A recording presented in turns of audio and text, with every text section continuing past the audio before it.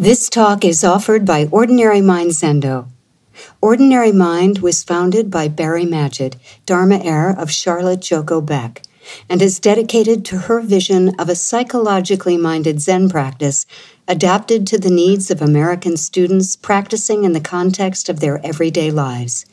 Our public programs are made possible by donations from people like you. In an essay called The Concord Sonata, Guy Davenport comments on an enigmatic passage from Thoreau's Walden, which I will read to you in just a moment. The title, The Concord Sonata, is taken from a composition by the American composer Charles Ives. It was composed in 1920, and he prefaced the work with a group of essays, one of which was on Thoreau.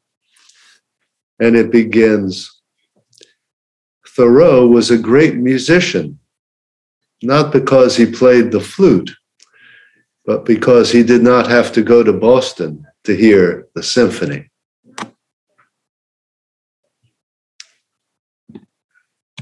Here's the passage from Walden.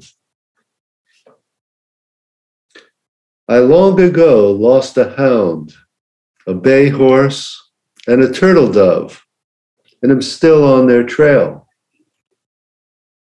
Many are the travelers whom I have spoken concerning them, describing their tracks and what calls they answered to. I have met one or two who heard the hound and the tramp of the horse, and even seen the dove disappear behind a cloud. And they seemed as anxious to recover them as if they had lost them themselves.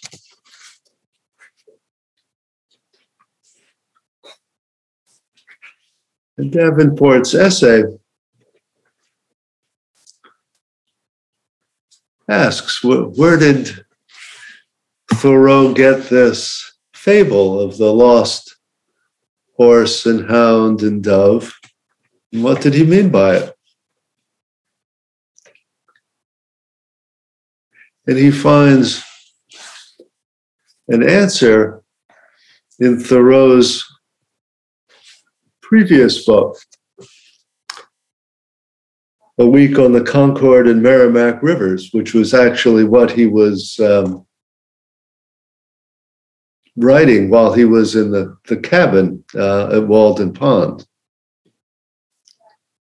So in that book, Thoreau quotes the Chinese sage Mengsu or Mencius. If one loses a fowl or a dog, he knows well how to seek them again. But if one loses the sentiments of the heart, he does not know how to seek them again. The duties of all practical philosophy consist only in seeking after the sentiments of the heart, which we have lost. That is all. And Davenport goes on to look at the translations that were available to Thoreau at his day and suggests that for sentiments of the heart, we would now translate as inborn nature, or perhaps true nature. So what we have in this passage from Walden is Thoreau commenting on losing touch with our true nature. And what does it mean to try to find it again?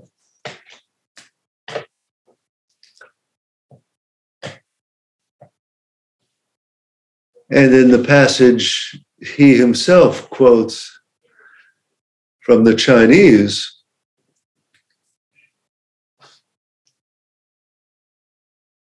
there is this recognition of a confusion about what it means to find something in this sense. We can't look for it the way we look for a lost dog. We haven't lost it in the same kind of way. The paradox, of course, is that if what we're looking for is our true nature, it's paradoxical in the first place to suggest that we've lost it. What would it mean to lose your true nature? Have you somehow stopped being impermanent? Have you stopped being interconnected with all beings? You can't lose the reality of that. But what can happen is that we lose sight of that reality. And when we lose sight of it, what does it mean to try to recover that perspective?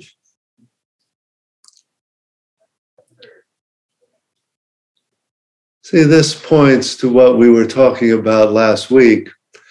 Again, is the distinction between a problem and a koan. If you lose your dog or your horse, that's a problem. And there are all sorts of ways you can go about trying to solve it. And you know what it means to get it back. But if you feel like you've lost your true nature, that's not a problem exactly.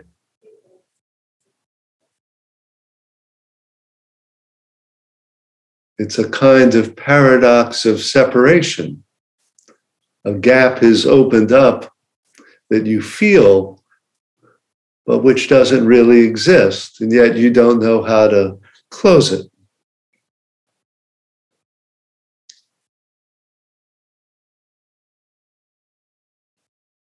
This kind of distinction just shows up over and over again in our koans and in the great vows that we chant.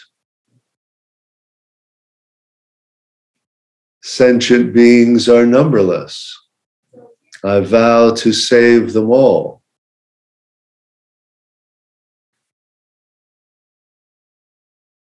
When people begin Zen practice and hear a vow like that, it seems impossible and endless because they hear it as a problem. How can I save all beings? How can I save one being? What does saving beings mean?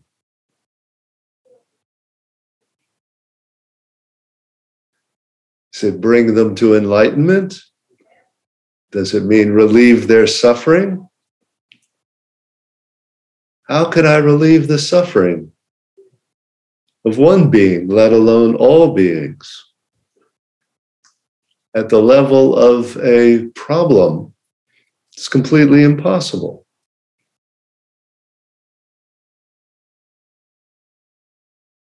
But what is it at the level of a koan?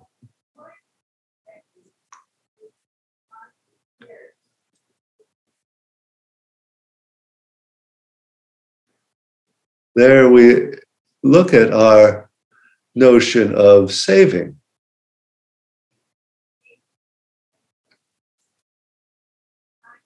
To save all beings is to restore them to their Buddha nature, which they already have, which they've never lost. What then constitutes saving them?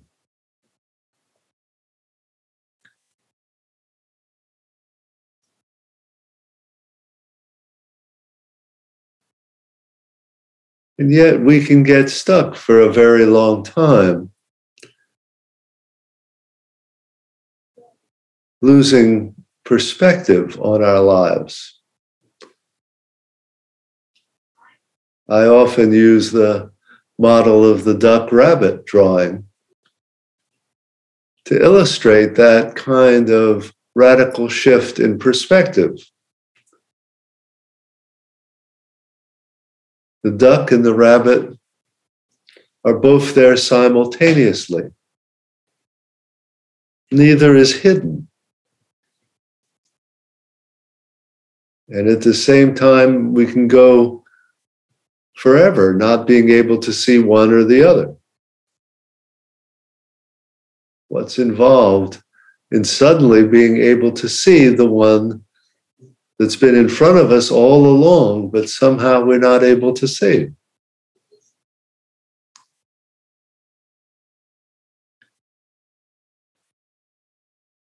What's involved in the transition from seeing all beings as suffering to seeing all beings as Buddhas? What does it mean to go from seeing your life as a problem to seeing your life as a koan?